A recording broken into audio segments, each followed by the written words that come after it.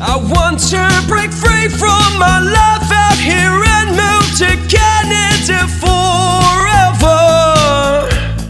Good day, ladies and gentlemen. This is IRC News and I'm Joey Stephen, an authorized Canadian immigration practitioner, bringing out this data analysis release from the Polinsys Studios in Cambridge, Ontario.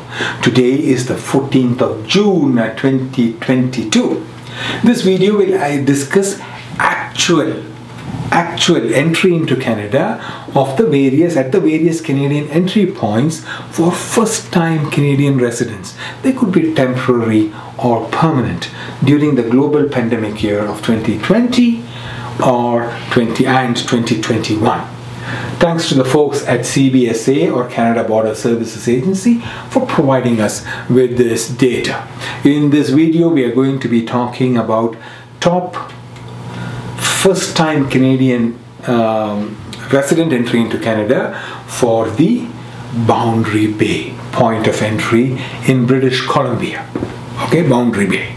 In 2020, during the peak pandemic restriction year, Boundary Bay POE point of entry received 1,372 new residents through all its points, through its entry points of entry in Canada, and in 2021. Another pandemic year, Boundary Bay POE received only 12 new Canadian residents.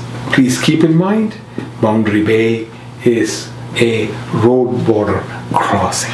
We will also discuss the arrival rates of the top 15 entry points into Canada in separate videos, as well as the different resident visa types in separate videos.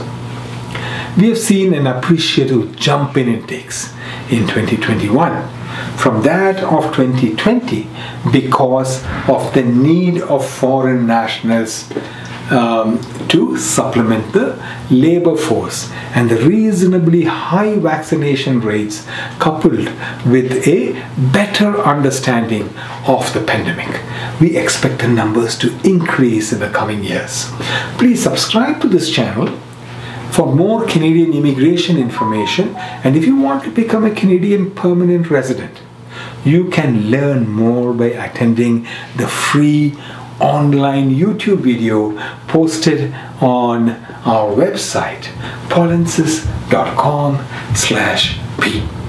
From all of us here at IRC News and the Polinsys team, we thank you for watching.